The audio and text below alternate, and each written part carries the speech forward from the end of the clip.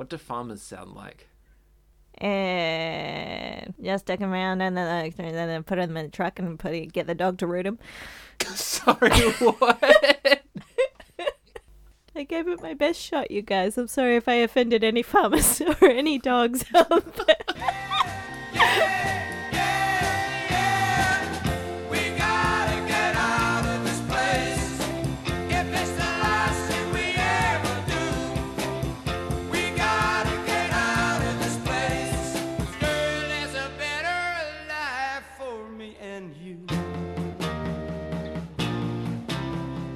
Hello, my name is Kirsty. Hi, my name is Jim. And we're trying to escape Hamilton. Well, we did another escape room. We did, at Escape HQ again. Yes, so this is our second time there. It's our second repeat attendance at a place. Yes.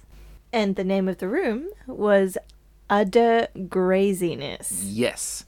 It is, I have to say, the first dairy and cow-themed room that I think I've seen. Certainly the first that I've been to. Yes. Yeah, I'm not sure there would be too many more in existence. No, it would be very moonique. I'm trying to work in a queer and steer, but I don't think that works. I got nothing. Well, I thought your effort was cow-mend a bull. It's a very silly room. It's very silly. Oh, man. There's lovely little cow touches. No, that's not what I was trying to say. Well, there is cow touching. We touched some cows. Yes. Not real cows, just prop cows. Yes, they were prop cows. Yes. Thank God. I feel like we have skipped straight into the room. You know, let's just follow that impulse. Well, we can do all the preamble later. Yeah. You know? Yeah. It was a really wholesome room. Lots of little puns here and there. Mm-hmm. As with the Dark Side of the Room that we did, which was our first episode, there were lots of very in-theme puzzles. Mm-hmm. And all the puzzles were very uniquely themed to the dairy theme. They all complemented each other really nicely, but without repeating each other. They sort of really thought about what are all the different aspects of a dairy farm that we could use, which I really liked. Yeah, I agree. And I also think that this escape room would be quite suited to somebody who enjoyed cryptic crosswords. Oh, really? Because, yeah, think about that very first clue. It was a word clue. That we can't tell you about, but it was a word that gave us a clue to put a thing on top of another thing. I thought there were a really nice variety of puzzles, that there were some word ones, there were some number and logic ones, there were some dexterity ones, there were some physical things where you just needed to work out what needed to be done. Yes. I also liked that they really played with scale, that there were some life-size cow things. Yes. There were some miniature farm things, different puzzles to solve at different scales, which gave the whole thing a very whimsical vibe, in a way that it was very family-friendly. Yes. And when we did the Dark Side of the Room, there was a group of kids next door playing this room, and they were having a wild time screaming and running around like, I told you it was that number there! I remember that. Yeah. Which is interesting because this is actually the harder of the rooms, I think. They had a little difficulty rating. So a lot of... Let's talk about this. We've not talked about this yet, is that all the places that we've gone to have had difficulty ratings out of 5. Yes. But none of them have been like, this is a 1 out of 5. No, they seem to start at 3. I would Yeah. be interested in what a 1 out of 5 room would look like. Yeah. It kind of reminds me of how video game reviews and album reviews sort of exist between 8.0 and like 9.9 or maybe 10. Like calling a game 8.5 or an album 8.5 is sort of slamming it in a way. So it's interesting that they sort of just use this one bit of the scale. And I also am just curious how they decide that like this is a 3 versus a 4. Or like some places we've seen have had like 3.5 Yes. versus 4. Yeah. Like, how do you decide that? Well, I feel like the answer is you vibe it. And to me, it did feel slightly harder than Dark Side of the Room. But also, we breezed through it a lot faster because I think we're now familiar with Escape HQ's style. Yeah. Yeah, and I think we just had a really good run. Yeah. We had some snacks beforehand. We had snacks beforehand, and also, just before we were going in, we reminded ourselves of some of the things that we needed to remember about Escape HQ's style that would help us. Escape HQ has a few combination locks, and they are usually a non-sequential room. Yeah. And the puzzles are usually practical. There are some practical ones, and you're able to take things off the wall. That's encouraged. Anything that you're not supposed to take off the wall will be screwed down. Yes, I think we had a wonderful flying start because we reminded ourselves that we are indeed allowed to take stuff off the wall. And so the first thing we did was see what came off the wall. Yeah, try and destroy everything. Yeah. Well, no, not try and destroy everything. You just sort of, you develop a technique of kind of trying to remove something from the wall, but very gently. And Yes. usually that's enough. Yeah. Although there was one point where we found a tool that helped us undo something, and then the thing that we'd undone wouldn't move, and we like sort of shook it back and forward. We're like, oh, well, I guess that's stuck then. Yes. We're not supposed to go into this room. Yeah. And then you actually had to move it side to side. Yeah, thankfully the puzzle master was keeping an eye on us, and he said, "Hey, have you taken that lock off?" And we said yes, and he's like, "Well, you just have to give it a pull." Yeah. And then we were in. Yes, then we were in. And as with the Dark Side of the Room, there was a lot of humour and whimsy in here, both in sort of little details here and there, but also in the types of puzzles that they have that require lateral thinking, where, like with the previous room where getting in, I sort of went, oh, we're going to have to do this, and made a flippant joke. The same with this one is that we got a tool unlocked and it was like, oh, we're going to have to do this. Yeah. And then it turns out that we did have to do that. Yeah, I think this room is family friendly in that it has jokes that kids would like. And there was a butt joke. And I think if I was a kid, that would be the funniest thing I ever saw. Yeah, absolutely. The other recurring feature from other rooms that we've done, this time going back to the Tzolk'in room at the Escapists, is that there was a notebook that had all the clues in it. Yes. And all the clues were at the back. And so once Yes. again, I started at the front and sort of flicked through the pages and I was like, well, there's nothing here. And then put it down again. And then you picked it up, went to the back page and found all the information on how to solve the puzzles. Oh, yeah. And I immediately gave it back to you because you can read. And, yeah, the puzzle took us to the wall, which took us to the first clue, and then we were flying. Yeah, we all the way home. We are going to boast here. We solved this room in the third fastest time. Either ever or since they started the new piece of paper. Yes. But we got through it in 41 minutes, 55 seconds, which is the third fastest time, which is very satisfying. Yes, it is the second time we've got on the Noom list of a room. And was it just last episode that we got on the Noom list? Yes. Yes. Yeah. Yeah, that's right. Yeah. And the time that we had for the Dark Side of the Room was like 6th fastest or something like that. Yeah. Yeah, so it's a shame that we've now done both the rooms at Escape HQ because we seem to be good at them. Yes.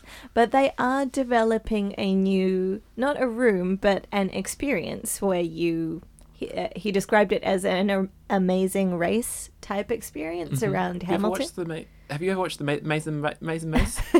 Have I watched Amazing Mace? Yeah, have you watched the Amazing Mace? No, I haven't watched Amazing Mace. Well, we should watch the Amazing Mace so that we can do it Yeah. better. Well, I think given the fact that we enjoy Survivor would probably mean that we would enjoy The Amazing Maze. Going back to the room, there was a big difference between this one and the Dark Side of the Room, which is in the Dark Side of the Room, there were lots of clues to do with music, and I had a bit of an advantage because I know some music things, so we were able to get through some of them a little quickly.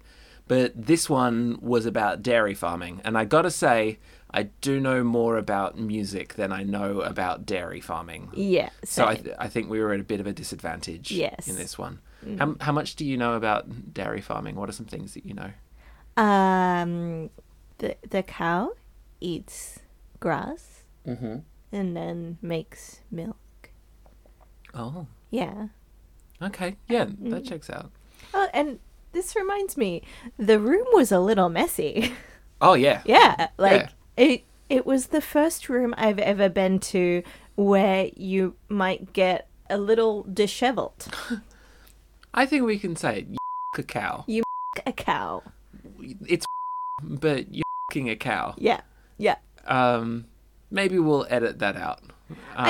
We won't tell them why you're a cow. Yeah, but see, it was like such a nice surprise to get in there, so I think I'll just cut that out. All right, suffice to say, this room was a little messy. You might get wet. See, I'm a complete novice when it comes to dairy farming, so I'm a city kid. Yeah. And whenever Kirsty and I are driving around the countryside here in New Zealand, I'm regularly going, oh, look, there's cows. Well, it's nice at the moment because all the baby animals are being born, and so you do see lambs and calves, and you even see foals. We saw some piglets. Oh my gosh. They were so cute. Yeah, so just my point about the messiness is I thought that was quite brave on the part of the game designers to put kind of a wet element into the room. Well, it also contributes to the family friendliness, like it's a fun, silly thing to be able to do. Yeah, and even if you're not particularly good at solving cryptic clues, it was a labour that you could perform to contribute to the result of the room. Yeah, and while I was sort of working on this bit, I noticed that there was a word puzzle on the other wall of this room, and so I was solving a word puzzle and giving Kirsty hints on how to rearrange the different pieces while also a cow. I'll just bleep that out. Oh, no, you go first. Oh, I was just going to say that was a puzzle that I really enjoyed. Were there any that we didn't like so much? Well, that's a good cue for us to go to the hinterland. Hey! Here, hop in. Get in, loser. We're going cluing. That's a car. Honk, honk. That's Regina George's convertible right there. If there's a clue you don't understand, come with me to Hinterland. We've talked previously, although never in a hinterland, about the hint system at Escape HQ, which is take as many hints as you want. Yeah, and I love it. That suits me down to the ground. And they do a nice combination of sometimes there are clues that are pre-written and appear on a screen. Sometimes you can ask for a clue and you will get a bespoke hint back. Sometimes we had one point where, like Kirsty said, the person running the game contacted us to give us a hint because they saw that we should have got something. And I just think it's a neat system because it's fun. It takes away the competitiveness of it. Yeah. It was good because we had 2 clues where we were stuck that came up on the screen, and they were very good at pointing us where we needed to go. And then the third time we asked for help, a puzzle had stopped working. Yeah. And one of the pieces had gotten stuck. Yeah, and the puzzle master came in and turned it on again. Something I was just thinking about the fact that they don't have a limit on the number of hints you can get is that on the Noom list that was printed out and on the wall, there weren't that many people who had successfully gotten out of this room. I think it was like 12. And maybe that's since they were taken over by Escape HQ after being Perplexity, which is only a few months, but you would still think it would be slightly more than... So maybe it is a very hard room and people aren't getting out of it at all. Maybe. I would need to see some stats. I want the stats and these pictures of Spider-Man on my desk by 5 p.m. Get me the data. Get me the raw data. Jim looks very scared. I don't have the raw data. Why don't you have... Why do you want the raw data? If you were a bossy editor, wouldn't you want someone to turn it into a nice pie chart? Well, I've heard a lot about how interpreting data is quite a subjective thing, and so I think if I was Jameson, I would want to interpret it myself so that I could put my own spin on it. Okay. Anyway, I feel like we've wandered off topic. No, I do want those pictures of Spider-Man, and I want them raw. I don't want any Instagram filters on my pictures of Spider-Man. I want to do it myself. You're going to get your Photoshop qualifications. Lightroom, please. Lightroom. This episode is brought to you by Lightroom. I'm dropping this in the hopes that Adobe will offer me a free subscription to Lightroom, because right now I can't afford it. Yeah, please help. So there's a lot of things to like here in this room. Was there anything that you weren't as much of a fan of? Well, okay, it's not that I didn't like it, but I found Well, that's not an answer to the question. I want to know what you didn't like. No, I'm sorry. Please continue. Okay, here's what I didn't like. And so you may know, or you may have picked up from our Instagram, that I like to dress in theme for a room that we're going to. And we had recently done a room at Fun Zone where I was too hot and it was very stuffy and sweaty in the room and I didn't like it. And so I dressed rather lightly. I wanted to be light on my feet. I wanted to be agile. And we got in there and it was freezing. It was so cold in there. And I appreciate the fact that they put on the air conditioning because they knew we'd be running around, maybe getting a little bit hot and sweaty. But it's winter in New Zealand, guys. It's cold. And so maybe just, kick it up a degree or two. It didn't have to be that cold. So what we need is now raw data on the average temperatures of escape rooms. If you had to pick a temperature for an escape room to be, what would you choose? 21 degrees. I was about to say 21 degrees. Hey. Have we had a conversation about the ideal temperatures of theatres? Yes, we have. Okay, right. So were you saying that just to appease me? No. I believe that the ideal temperature for theatre is 21 degrees. Wow, we're so in sync. I know. We finish each other's sentences. I was debating about whether to say sandwiches like the song, but then I thought maybe not. But I made that decision halfway through the word, Yeah. Yeah. You were on the journey with me. I was. Just the eye contact we had as that was happening. The listeners can't see it, but it was so pure. It was. I could see the thought process as it unfolded. Oh, you could? Yeah. You read me like a book. I read you like an audiobook. Well, I read with audiobooks. You can read actual books. But I don't. I'm on my phone. I'm on my phone. That's how I read books. Through my ears. But I wanted to talk about this room, in my view, has like 2 stages. Yeah. And we rocketed through the first stage, which was a very traditional escape room structure. Get a clue, solve it, get a clue, solve it. And then the second stage of the escape room was kind of dexterity, but also kind of like spatial awareness and teamwork, and it required it required incredibly intense focus. And you guys know I'm dyslexic. I'm also slightly dyspraxic. And so I had to remember directional things. And I can't. I I can't remember directional things. As soon as I stop using a thing, I forget what direction it goes in. And so I found this very challenging. I don't think that was a you problem because I don't think that was a moo problem because we swapped halfway through. And yeah, I was having difficulty with those controls as well. Yeah, and I still enjoyed it because this particular puzzle was very adorable.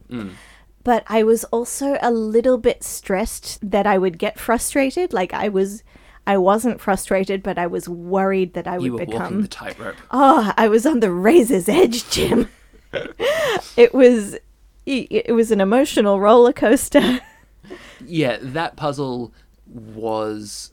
The feeling of solving it was, like, euphoric, but the frustration of it going wrong wasn't really that enjoyable. No, I think it's a huge risk to put something like that in your room because it has the potential to turn teammates against each other quite quickly. Yeah. Well, I think also that... How do I describe this without using spoilers? You can just bleep it out. Yeah, okay. There was a way in which there were a finite number of that you had to get into the and so if you knocked over all and got them stuck, there was potential that you wouldn't be able to solve it. And that was the thing that was frustrating. And I think generally this is starting to become more about game design than like necessarily escape room design. But in game design, you want the mechanics of the game to be enjoyable in and of themselves before you think about what the goal of them is.